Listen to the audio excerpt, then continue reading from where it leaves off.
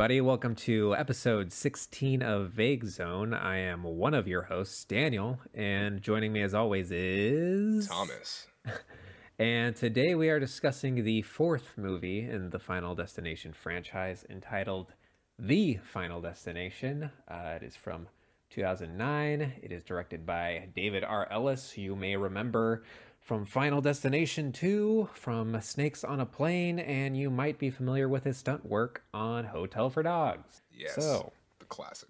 this is a beloved movie in the franchise, I assume. It was originally released in 3D, and we both watched the 2D version. So, quick synopsis from IMDb. Let me pull it up. After a young man's premonition of a deadly race car crash helps save the lives of his peers, Death sets out to collect those who have evaded their end. Thomas, what did you think of this delightful movie, The Final Destination? It's funny that you said it was beloved because it was written down as like one of the worst critically received ones. Like I know. I thought it was super lazy. I wasn't into it. I'll give 3D movies the benefit of a doubt for the theater experience. It probably was kind of elevated to have some of those moments actualized with the entire thing in the theater. But yeah, watching this at home, I was just like, okay, this is just really stupid and really silly. And yeah, it's a lot of fan service and like homages to other entries in the series, but as its own, it just felt kind of weak and kind of flimsy. It has probably my favorite death in the entire franchise, but overall, I think it's the weakest film so far. And yeah, it's a weird one. The 2D just didn't really work, which is the premonitions just felt super cheesy, and so I wasn't crazy about it. I fucking hated this one. It was a slog watching it. Like the 3D, it feels like it's so it does this thing where the premonitions are you just get quick glimpses of different symbols and different elements that might figure into how a person dies. And the way it's done, it's like poor CG, and you could tell that they're really trying to have things flying at the audience in 3D. It reminds me of a DVD menu or something like that. It looks really bad. Something I've said in previous episodes about this series is that, like, if the stakes are life and death, that is not enough. It only means anything if I actually give a shit about the characters. Here's how much this movie gives a shit about the characters. There's a character in this movie credited as MILF/Samantha. There's a character credited as Mechanic.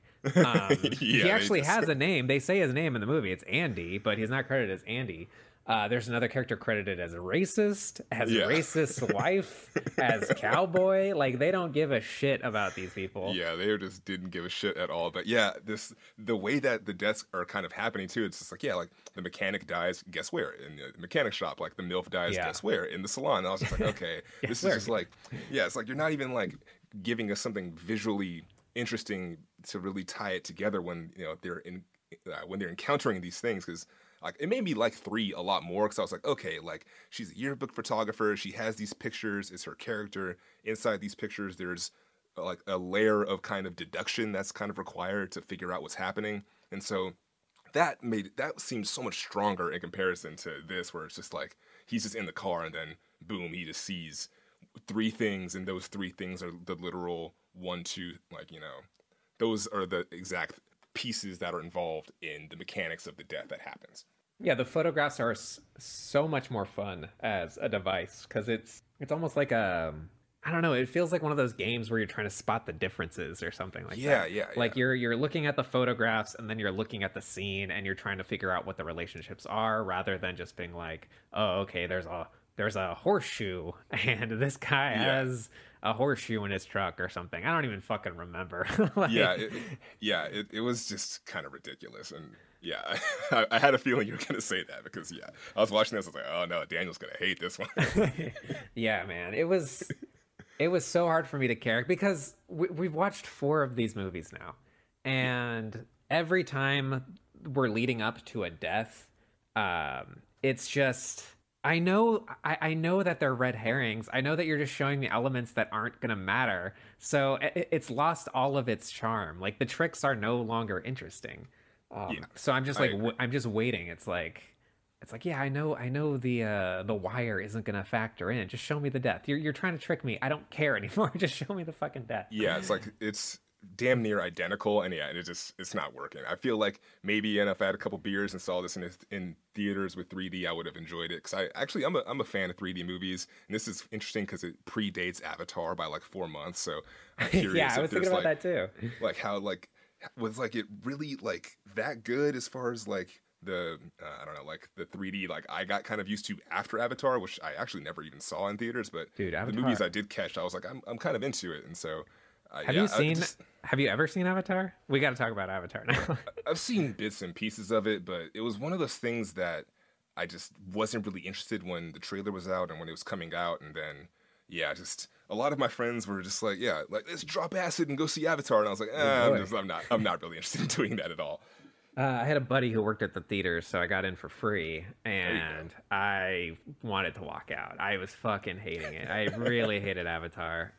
He told me stories about working at the theater and how a man came up, or he saw a man walk out of the theater crying because he was so happy that the protagonist, the lead, I forget what his name is. He has a stupid name. I think it's like Jake Sully or something Yes, like that's his name. Yeah. that.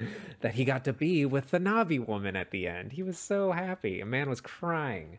It's like, yeah, he's totally into that colonialism. He's just like, damn, it's like, yeah, like, Yeah, it's so. Ah, God, I fucking hated that movie. But like, yeah, maybe, yeah, maybe this. so Go ahead, go ahead. I was gonna say I've had so many arguments about Avatar, and I think it's funny that I've never sat through the entire movie. I've I only had, seen like bits and pieces of it, but I yeah, it's had, such a polarizing movie. I had such a heated argument with my friends after that. I still remember like drunkenly arguing in their garage. And there's actually another point in my life where I was at a bar and this movie came up, and a man at the bar ended up buying us drinks because he Oh was my so goodness, entertained by our heated debate. get passionate with that James Cameron. Yeah. Anyways, back to Final Destination, this jolly good movie. Yeah, So yeah, what is there to say? Let me think on this for a second. yeah, I think it's worth kind of breaking down just a little bit of it because it does have a scene that I thought was fucking hilarious, and that's the death scene for Hunt, and that was like my favorite part of the movie just because it gets the silliest and the most Oh ridiculous. And I was boy. like, yeah, I was like, if Yeah. this was more in that direction, I think it would have worked. And there's like the lead up to that scene was just crazy because uh, Nick is in his car and he's driving. He's like, "Yeah, gotta save her." And he looks to his right, and there's like the Clear Rivers water Yeah. company thing. And I was just like, "Oh my god!" Like I feel like it was a grown moment, but I was like, "Okay, like if you're gonna be campy and do all this silly shit, like I feel like they could have turned up the dial a little bit more." Like it starts off with a kind of cool credit scene where there's just shots of all of the deaths, or not shots, but like recreations of all of the deaths from the first three movies, Yeah. and like a It's like a some Mortal X. Kombat X-ray mode. Yeah, yeah, and I was like, this is kind of cool. Like, is there like the metal song behind it? And I was like, okay, like it's gonna be a little bit more campy or whatever. But I thought yeah, this was the highlight of the movie. Was this opening credit sequence? fair enough, fair It's enough. very it's a fun watch. You're revisiting all the best deaths, and it's just like a little love letter homage to the series. And Yeah, and I yeah, felt like the movie was gonna be going in that direction a lot further, but it seemed to kind of play it safe and just do the most low effort, low level Final Destination movie. Like you said with the characters, like these are just caricatures. They don't even have names, or the names aren't even that important. The movie kind of moves at its breakneck speed. I know I'm gonna contradict myself with this, but I was like, yeah, I appreciate that it didn't overstay its welcome, and it wasn't, really long. But it's yeah, the shortest one. yeah, it just rushes through everything though. Like, and that was like, okay, like I realize that's a contradiction, but yeah, it's just not really well paced. Yeah, so I think like a quick thing to establish is so we have five named characters really. So there's Yeah, four friends. There's Nick and Lori, who are a couple. There's Hunt, who's kind of like a douchey dude with like a bleached hair. yeah, And there's Janet, who used to date Hunt, but is they're no longer together, and she's just another one of the friends. They also cross paths with the opening of the movie starts at a NASCAR race where there's a terrible accident. yeah, That is our opening premonition that unites all of the survivors. At the NASCAR race, they meet a man named George who works security. There's a woman named Samantha who's credited as the MILF. She's a mother who survived the accident. There's a mechanic who's kind of a douchebag who survives, a racist who literally has a swastika tattoo. He's one of the first to die, thankfully. Yeah. And, there's just a smattering of other people who die who just really don't fucking matter. The movie is mostly centered on Nick, who is having the premonitions, his girlfriend Lori, who is helping him figure out who's going to die next and how to track people down. It's normal. You've seen this so many times already. You know what happens. You know how these movies work. Yeah, I was going to mention, I really appreciated McKelty Williamson's performance in this movie, because after watching The Purge election year, I was like, okay, this guy's just going to be doing the same old thing. But he was kind of like a reserved performance as like this guy who got drunk and got into a drunk car accident, and his wife and daughter died in the result of it. And so he's kind of just like mourning over it and like kind of carrying this guilt. And so we get a little bit of that, like the character in the second movie. No, is it the first? Yeah, it's the first one, when it's like the mom who's like, I've already lost everything, so That's the second one. That's the woman who gets her head chopped off in the elevator. Yeah. So it kind of mirrored that like character progression, which is also a David R. Ellis movie. Oh, really? Yeah. Yeah. I just appreciated his performance because it kind of helped ground it a little bit. Like, I just like that character. I feel like the family stuff is almost kind of tacked on, though. Like, we get one scene where, and I feel like it's the same scene that concept is introduced in. I don't know when it's introduced. Actually, no, that the element of him having lost his family is introduced earlier in the movie.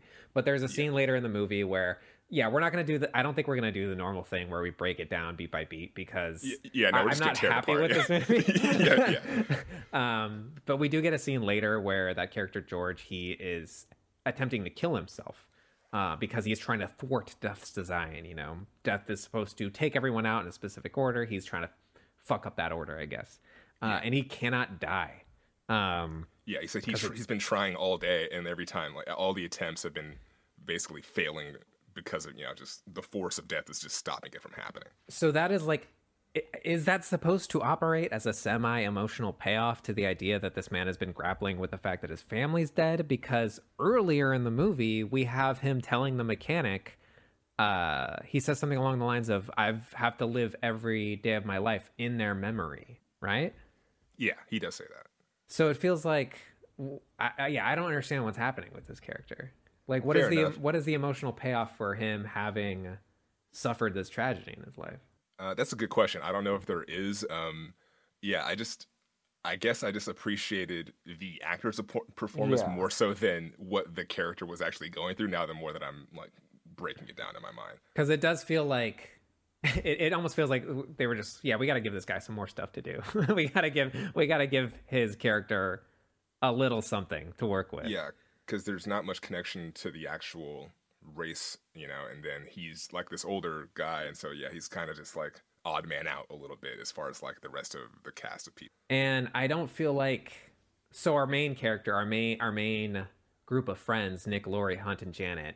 Hunt is the only one who I feel like really gets much of a personality in this movie. Yeah, he's just the straight up asshole. Yeah, he's the douchebag. He's kind of the silly one. He doesn't take things seriously. At one point he says, if that's going to come from me, if I'm going to die no matter what, then I might as well go get laid. He says something along those lines. Yeah. And he does. And we get like our first major sex scene in a Final Destination movie. And he dies by getting his asshole eaten out by a fucking pool drain. Yeah, that's the thing. Well, watching this movie, I was like, God, this guy's an asshole. God, this guy's an asshole. And then, I felt like it was like a slight meta moment in this movie when he gets killed asshole first by being sucked into this pool. And I was like, this is just fucking ridiculous. And I was definitely kind of squirming in my seat when that happened. I was definitely conscious of the fact that I was seated watching this man get his asshole sucked out.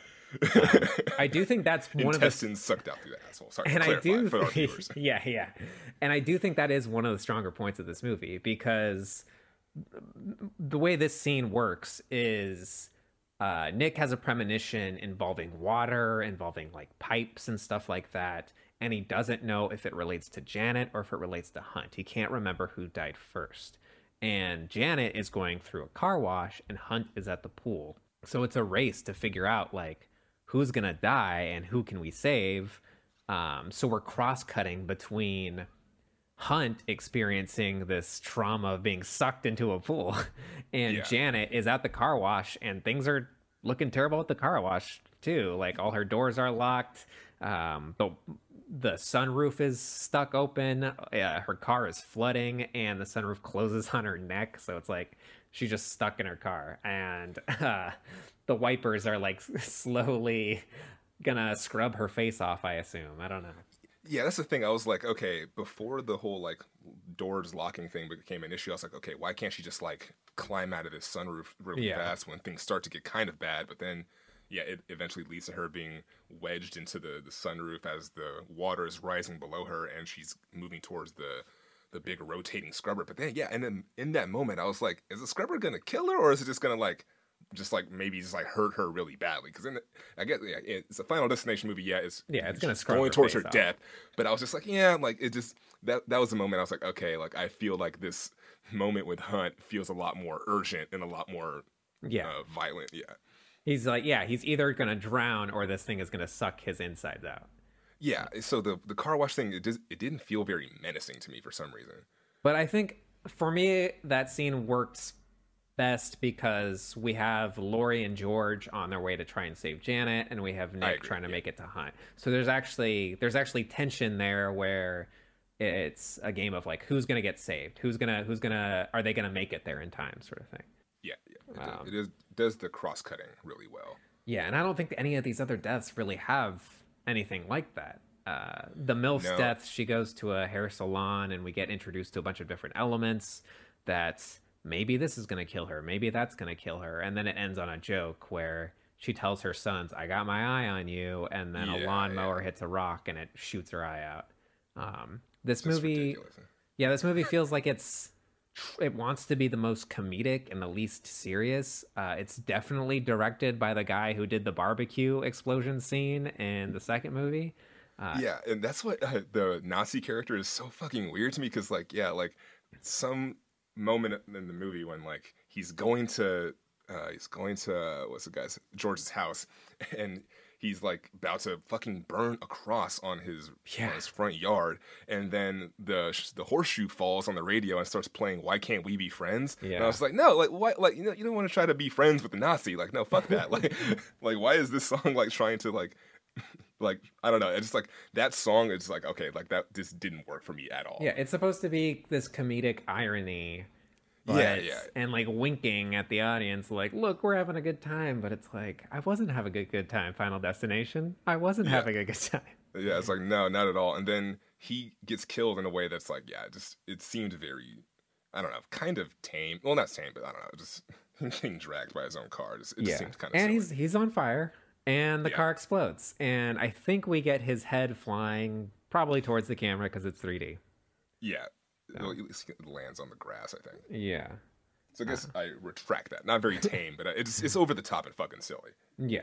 I mean, the NASCAR scene is over the top and silly in a way that doesn't look good, because it is using this weird CG and this weird 3D thing, and it just looks bad. Like so this is something I actually did write down, like kind of beat by beat what happens in the NASCAR race. So the way the accident happens is a driver prematurely exits the pit stop with a screwdriver hanging out of the car, and eventually a car runs it over and flies out into the stands. So we get a scene of this asshole couple, the woman in the couple, credited as mechanic's girlfriend, gets her head blown off by a stray tire. Someone gets crushed by a burning car. The Nazi couple get bisected, I think by a hood? Yeah, it's like the hood of the main car or another car that explodes. So I read that this is actually kind of inspired by a real accident. It is like the biggest motorway sports tragedy in history, where like over 80 people died, and there was an instance of a hood flying out into the stands and either decapitating or maybe even bisecting people. Holy shit. Yeah. Final Destination, a mother gets crushed by an engine. I think it's the MILF. the dude from the mechanic gets his head impaled by tripping and falling backwards onto a plank of wood. Yeah, because the bench is like cracking in the beginning of the scene, and then as the chaos ensues, it completely snaps, and then he slips and falls on it, and we get this really campy shot of him like wide-eyed falling backwards onto the thing. There's a man in a cowboy hat who also gets crushed by a flaming car. Falling rubble kind of just takes out everyone else, and there's an explosion that throws Nick, our hero, back into a piece of rebar, which impales him. And so yeah, we get a nice variety of deaths, a nice smattering of deaths, but it's really unfortunate that this is from the same guy who directed that great car pileup scene from Final Destination 2, because they're just completely out of the league with each other. Yeah, I was thinking about that too, because I was like, yeah, the 1 and 2 is on a whole nother level of just catastrophe, and like the body count is lower, but just visually it just seems like a bigger, like massive event happening with just trucks going into cars, and yeah, just the motorcycle rider. Yeah, it just, there's so much happening on like a grander scale. This one just felt like, yeah, like it's just really silly, and then everywhere like Nick will like look to his right, and then like something will happen, and then like yeah, Hunt and Janet get crushed by just like big piece of concrete.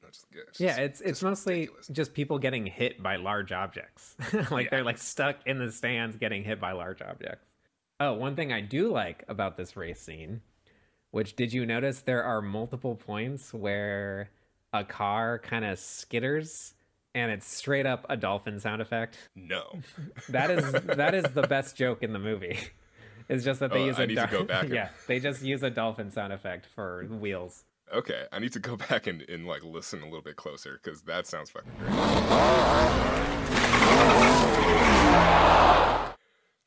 Yeah, I feel like there's like a slightly more campier, more ridiculous version of this movie that exists, but I don't know if I want to see that movie. Well, so yeah, this movie, it's trying to do a thing where it's going to be the most comedic, but aside from Hunt, who has like a few decent lines, the characters aren't funny. Yeah, no. It's just playing with like a funny irony. A character mentions deja vu and then gets hit by a bus or an ambulance, similar to how a character was killed by a bus in the first Final Destination. Yeah, and that kind of bothered me, because at least in the first one, when the homegirl is giving like this really big speech and then the bus like just totally takes her out randomly, like that worked for me 100%. But for this one, like they're kind of having a talk, and he like goes off and gets hit by this ambulance. But I'm like, yo, like aren't they at a hospital? Like, and then he like looks at the body, but like there's no one like in the driver's seat of the car, and like this, the details of it just kind of bothered me. And I was like, I don't why am I overanalyzing this stupid fucking Final Destination movie? But yeah, in that moment, were you I was high? Like, no, I've actually been on a kind of tolerance break. I've just been having very vivid dreams. It's been insane. But yeah, that moment bothered me. I was like, damn it, like you're making me pull out the details of this movie that you really don't want me to, because you're in front of a hospital and this guy just gets hit by like this ghost fucking ambulance bus or whatever. Not bus, a truck kind of. I was just like, who's driving this car? This is also the first movie that doesn't have Tony Todd in it at all. Yeah, I think that's really where it suffers. Yeah, Tony that was Todd show up to he's give, like, the a magic really good ingredient. speech. Yeah, I don't know. It's very strange. Yeah, and then the scenes that we do get of these characters getting killed is just, they're not very creative. Like the mechanic scene is like kind of gets there when he like gets pushed against the fence, but yeah, as we're watching the setup to it, it all feels very much the same, and very. It just feels lazy. Yeah, like I was saying, it made me appreciate the setup to 3 a lot more. It's like they didn't even try to write a movie. Like they were just like, we know how these movies work. We just have to come up with death scenes, and they didn't even do a good job coming up with death scenes. Yeah, and then like the cowboy, like he gets the death inside of the hospital was one that was like just seems really, really dumb. Like this old guy is getting like physical therapy, he's being like old and racist and curmudgeon-y, and like the tub is like just continuing to fill out of his control, and then the floor below is like the cowboy like trying to crawl away from the dripping ceiling, and then like they come in, and then he just turns around and just gets crushed. And I was like, okay, yeah, it's just like a lot of people getting crushed in this movie. And it's also like, why did that dude have to be racist? Like, what is that adding to this movie? Yeah. I don't know. Anyways, fuck the Final Destination. We got one more. This movie sucks. We have one more. The next one I am going to watch in 3D. Really? Yeah, I found, so this is illegal, but I found a download to watch it for like a 3D version, and you have a VR headset, so you could probably watch it in 3D too. But like you can get a video player for VR to watch 3D movies. Good to know. Yeah, Good so to I could know. send it to you. It's probably a huge fucking file, but hey. I might be able to finesse it. I have my means. All right. But yeah, send me the link. That sounds a lot of fun, actually. Yeah. Let's see. But So yeah, that's honestly those are like my main thoughts yeah. about this movie. We're kind of on the same page about it. Yeah, it's just a very fucking lazy movie, and yeah, I'm kind of looking forward to finishing this off with 5. Yeah. And And on to the next thing. Yeah, so that concludes our thoughts for The Final Destination. Before we get into what have you been watching lately, I kind of wanted to talk about Possessor a little bit more. Okay, Because what are your thoughts? so I keep thinking over like what is this movie about? So I was kind of caught up on the sort of sexual violence thing, or I guess I shouldn't call it sexual violence, but the relationships between violence and sexuality that kind of exists within that movie. Yeah. And I still don't know what it's saying with that, but I do believe it's there and I do believe it's intentional. I don't think I'm just imagining this. However, something you brought up, and I got the impression that you were kind of fixated on, was his job and Colin's job and Yeah. sort of like the invasion of privacy and technology and stuff like that. And so something I went back to thinking about is, basic storytelling question. By the end of a story, we should be able to answer the question, what can our protagonists do now that they could not do before? Basic storytelling stuff. So at the end of the movie, Tasia has her family has been killed. She killed her family. And so she is able to move on professionally, I guess you could say, because what was her name? Gerder? Yeah. Gerder wanted her to relieve herself of her attachments to her family so that she could take on Gerder's role. So thinking about that and the question of like, okay, why does Tasia feel the need to keep doing this? Why is she so attached to the idea of being a possessor? Why isn't she willing to give this up for her family? And thinking about that in relationship with Colin, who is at his job that he's gotten from, I think it's John, the CEO, and I think is it Anna? I have all the names pulled up. I could just say Ava. Ava, his girlfriend. She's the daughter of the CEO. The CEO gives him this job. We get the sense that it was like him doing him a favor. But the job is incredibly dehumanizing, and the job is desensitizing because it's dehumanizing because it's very repetitive work, and he has no respect from the CEO who gave him this job. And it is desensitizing because he is invading people's privacy, and he is forced to just focus on the drapes, just focus on the what do you call them? He's like, yeah, he's looking at furniture and ignoring the people, basically. But yeah, the people are like often, in private situations, so he's probably seeing a lot of butts. Yeah, and he's putting on these sort of virtual reality goggles, so he's in a confined space, surrounded by other coworkers, and pretending that he's not. So I guess what I'm thinking about the relationship between these two things, I'm just coming upon the idea of, is this movie just about how career advancement is dehumanizing? And is it sort Nice. of Okay. like, is it sort of just a sort of late capitalism, uh, work is, yeah, work is dehumanizing. Work desensitizes you. Work robs you of your empathy and your compassion.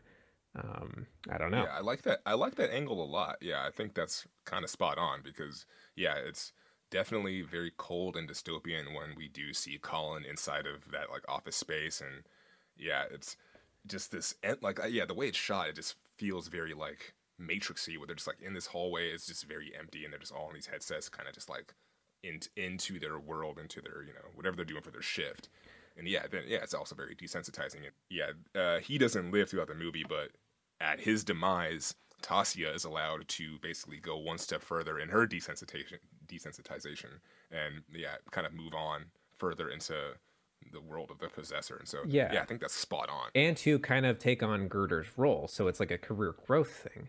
Meanwhile, what was her job? Her job was to kill a CEO and the CEO's daughter so that the son could take over the business. So that's also a career growth thing.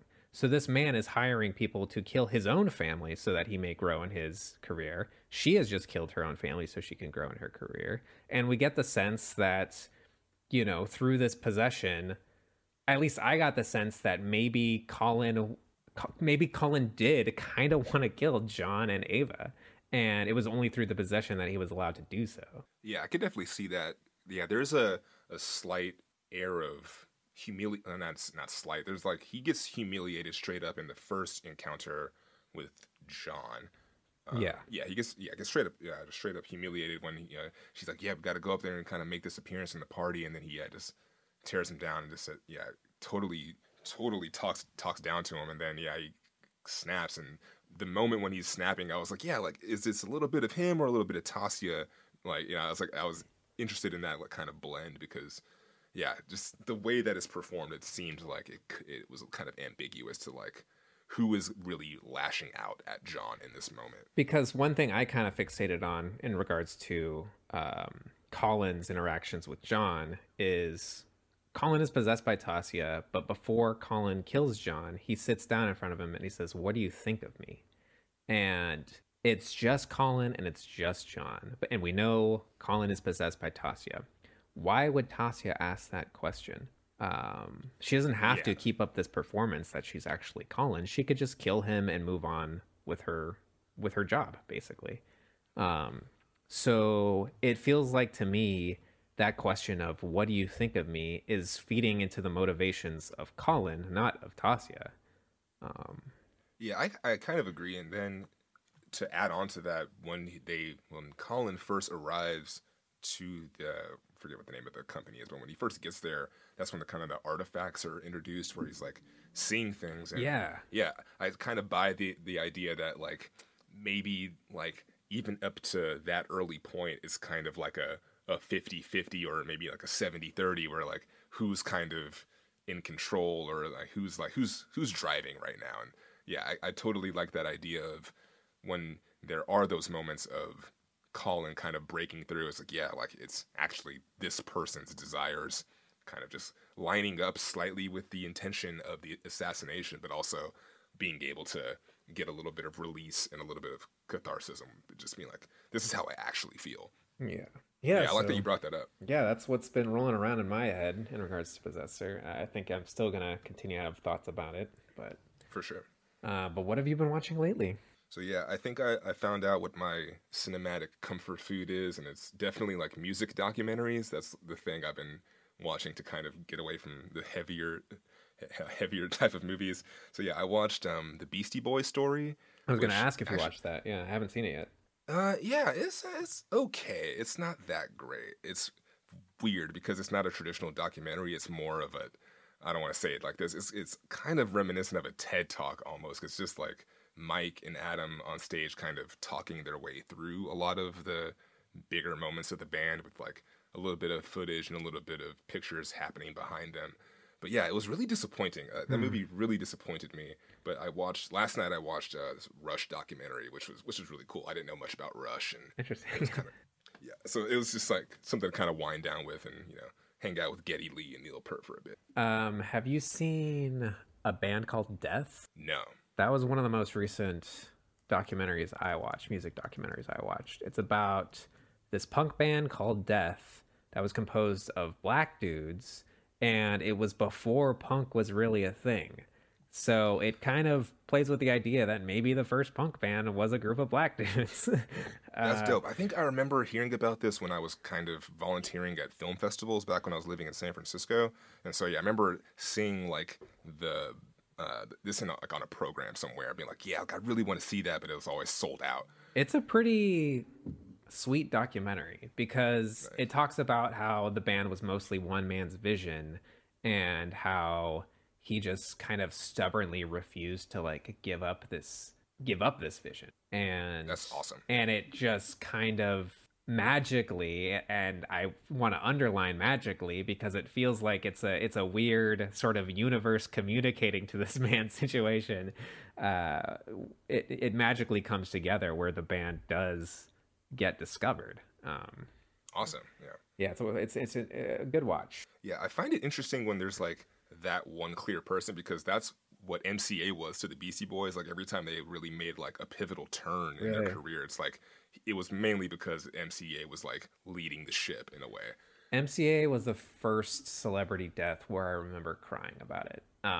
Yeah, I had tickets to the fucking show in San Francisco. Damn, Yeah, dude. that was heavy. I was so sad when I had to sell those, and I was just like, yeah, man, just that takes me back to a rough time. Yeah, I grew That was up listening to the Beastie Boys, and I remember one of their performances was on TV, and I started recording it on a VHS, and it turns out it was a VHS of like childhood videos of like me as a little boy. Um, That's amazing. yeah, I think I only recorded a little bit before we realized like, oh no, like that tape was still in the VCR. It's like, oh yeah, I want to watch Daniel's first steps. Like, no, this is Yeah. this is definitely sabotage happening.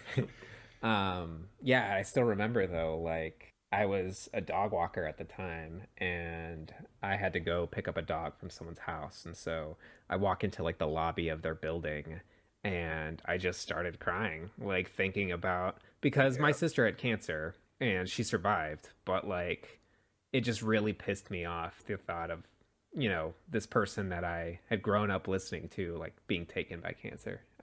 Yeah. I like would wish I could say I grew up with the Beastie Boys. Like I didn't listen to them until I like was towards the middle of high school, kind of like like high school. Like the To the Five Boroughs was the first CD of theirs like I bought, and so I kind of got onto it towards the tail end. And so Yeah. hearing that was like really really fucking sad. And then now I read their book over the past year, and just hearing about like how he was just like the heart of that group, and like Mike D and I forget the other guy's name, but yeah, they were kind of like following his lead in a lot of ways because he's the oldest one in the group, and he like a lot of philanthropy and shit. So yeah, getting me kind of choked up. Yeah, Yeah. it was a bummer. So yeah, I was really let down by that movie, and Spike Jonze was my favorite director, like for the Yeah, longest I time. And so remember. and I was just like, yo, like how is this a boring fucking Beastie Boys movie? It's like how did Spike Jonze manage to make like a boring? I was like, I had to put on I fucking shot that instead, like their Madison Square Garden. Like, Hmm. you know about that whole like movie? I Or don't think whatever. so.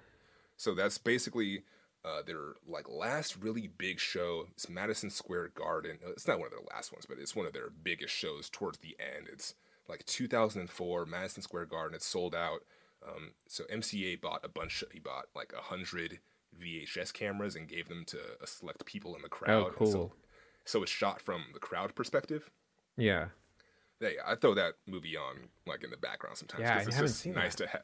Yeah, it's dope. I highly recommend that. It's just like a fucking party the entire time, and then it's just cut with random shots from people in the crowd. Just so it's really great. That movie's fantastic. Yeah, I know he was pretty experimental. Like he did when their music video anthology came out from Criterion, he had a feature on there where you could choose different camera angles as you were watching the DVD of like some of their videos. It's cool. Yeah, that's the thing is like at their core, that group was super experimental. So I'm Hmm. like, how is this like a fucking TED talk of Oh, a that sucks. documentary? Like, it kind of bummed me out. But yeah, there's still so much great Beastie Boys content out there. I was just like, okay, it's fine. There's other stuff I can. Yeah. So this week I watched The Mandalorian, and Yeah, which I think it's inevitable that we're going to talk about that every week.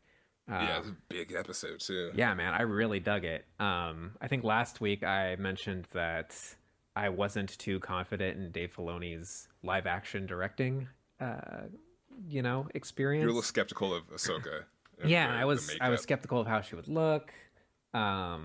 But then as I was watching the episode, I was like, oh yeah, Dave Filoni also directed my favorite lightsaber fight in Okay, Star Wars Rebels, which is this is a spoiler for Star Wars Rebels, but it's Obi-Wan versus Darth Maul because okay, Darth Maul's not dead.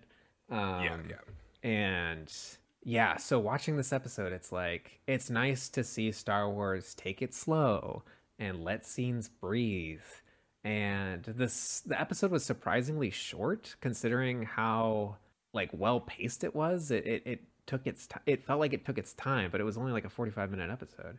Yeah, AV Club said it was like Kurosawa inspired, and I was like, yeah, I can Yeah, it kind of totally see that, was. especially that like that final showdown. And yeah, I thought it was really really great. Well, And yeah, some of the framing, the compositions are like almost the exact same as Yojimbo compositions. totally. And then Ahsoka, she fights with a long lightsaber and a short lightsaber, which is inspired by, I think it's inspired by Musashi, I think his name was. He was a samurai who fought with a long sword and a short sword, and he was a poet and a tea maker, and he had won an absurd amount of duels. And his whole thing was you fight with two swords because a lot of samurais fight with one sword, but if you fight with two, you're training your arms to be stronger because you have to carry the weight of the sword. And if something happens where you lose one, hey, guess what? You still got another sword. Yeah, you're still badass. Yeah, and I heard a story about how he got to a point where it was all just about stances, and he would like just take a branch off a tree, and he could defeat someone just with like the stances he chose. Nice. That's awesome. But yeah, I thought the episode was really great. Ahsoka, I think, still looked kind of weird, but yeah, they did the thing where what I thought they were gonna do, which is they kind of it felt like they desaturated the episode even more to sort of make her more palatable. Yeah, I got that vibe a little bit. Yeah, I thought she looked good. I liked the like kind of headdress. It didn't bother me too much. So this is the first time you've seen this character, right? Like the first time that you Correct. Yeah. I haven't watched any Rebels or Clone Wars or any of that stuff. So yeah, what was your take on it?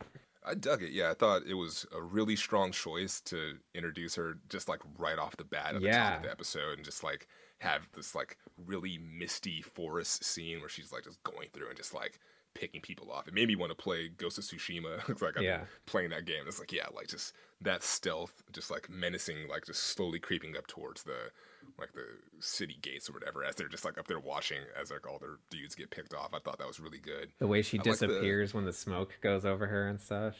Yeah. So like, yeah, I thought it was strongly directed. I thought the visuals were very strong, really well directed. I was kind of stuck on the whole Baby Yoda Grogu kind of thing, because they like dropped a lot of like lore and mythology in that, and I was like, oh damn, like they're kind of going all for it. Yeah, it's interesting because I guess to explain, like Disney wants to make more stuff with Jedi, but all the Jedi were killed during Order 66. So now Disney has had to create multiple characters. I think this is the third character now that has survived Order 66, just so they can have random Jedi running around. Maybe even the fourth character. But yeah, what was I gonna say? So this movie also introduces, if you haven't watched Rebels or Clone Wars, it brings up Grand Admiral Thrawn. Do you know anything about Thrawn? I've heard that name, and I've like done some casual digging when I would like just get obsessed about some random Star Wars detail. So I've seen like the image of him, like Imperial dude with just all blue skin. Yeah. But I don't know much about what he does. So after Return of the Jedi, when it was believed there weren't going to be any more Star Wars movies, this guy, I think his name's Timothy Zahn, wrote a series of books called the Thrawn Trilogy, and where Thrawn is the main villain of this new trilogy of books that happened after Return of the Jedi. After Disney acquired Star Wars, they made all of those books quote unquote legends. They're no longer canon, and I heard about that. Yeah. And over time, they've slowly reintroduced some of the elements from that expanded universe into the new canon, Grand Admiral Thrawn being one of them. So they reintroduced Grand Admiral Thrawn in Star Wars Rebels, and now I guess there's a possibility we'll get a taste of him in live action. And he's voiced by Mads Mikkelsen's brother. I think his name's Lars Mikkelsen. So maybe we'll get both of the Mikkelsen brothers will have been in Star Wars movies or Star Wars content. Yeah. What do you think about like them getting really really deep into like extended universe lore versus just like sticking to just whatever they were kind of setting like up Jedi and shit? Or instead of just kind of being more just Mandalorian led things. I mean, I think it's cool because it's like the way I see it is a lot of people think of the Star Wars saga as the core Star Wars experience. But that is the minority of Star Wars content at this point. Clone Wars is, I don't know how many fucking hours Clone Wars is. Rebels, I don't know how many hours that is. There's another animated show called Resistance I haven't even seen. And then now we have The Mandalorian, 2 seasons of The Mandalorian, which is tying together a lot of the TV stuff with only kind of touching upon the movie stuff. And so we're reaching a point where the expanded universe or the extended universe or whatever you call it is no longer the extended universe. It is just the universe. And Totally, yeah. like all of it is just operating in communication with each other and within conflict with each other. And it's just one piece. Like Star Wars Saga is just going to be one piece of a larger puzzle. And I think that's kind of cool. Like on one hand, it's making it less special, but I don't know. Like that's kind of what's fun about Star Wars is it's just so fucking expansive. And like as they bring new creators on board, it's like, what are they going to do with it? What are they going to do with it? Like, yeah, I like that a lot. Yeah. There was some complaints online about that, but I was like, yeah, that's fucking dumb. Like, you guys have, like, one of the richest fucking, like things of pop culture, one of the richest storylines, and, like, there's so many characters, so many planets, so many things that happen in Star Wars. Like, why not mine that stuff to make good content? Yeah, go fucking wild with it. Yeah, and on a side note, kind of, like, I was watching the Chef Show while getting my hair retwisted with my mom, and, are you familiar with the Chef Show with Jon Favreau? I've seen a little bit of it. Okay, so there's one episode where he's like on Skywalker Ranch cooking stuff out of their garden, and then Dave Filoni comes in as like a little guest kitchen person.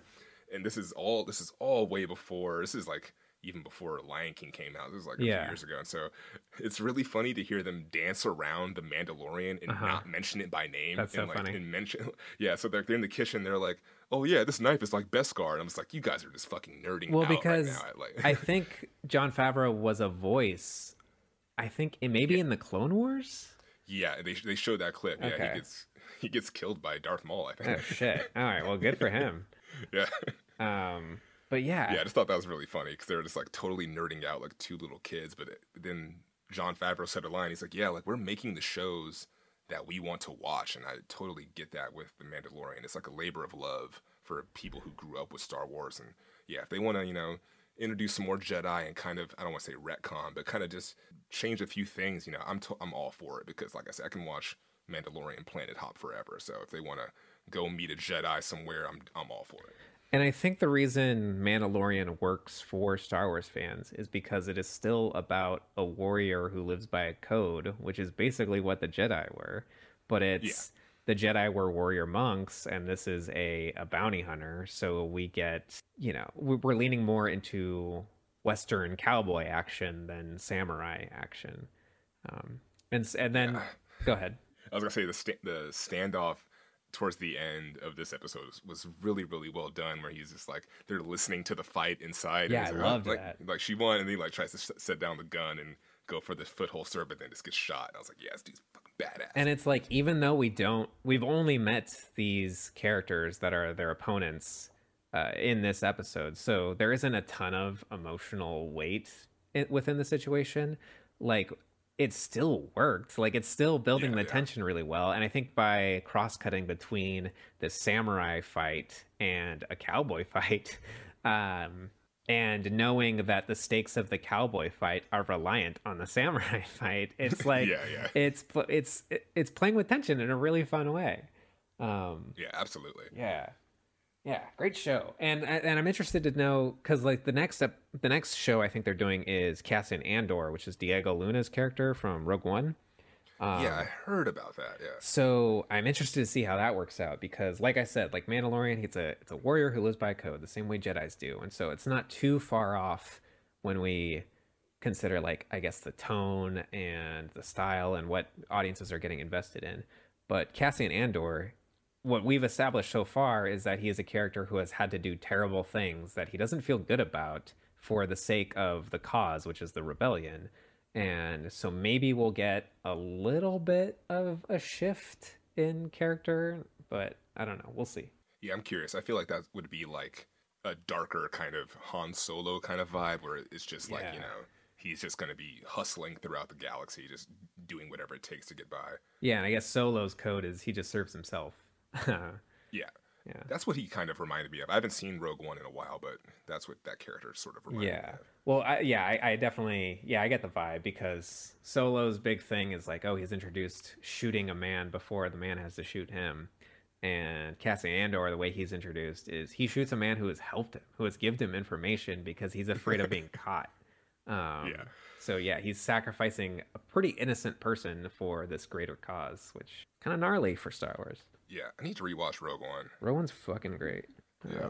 It's got a lot of problems, but whatever. I'm just like, that movie's a miracle that it even fucking exists. Like the fact that they brought back Tarkin, like Peter Cushing from the dead, is so fucking ballsy and weird.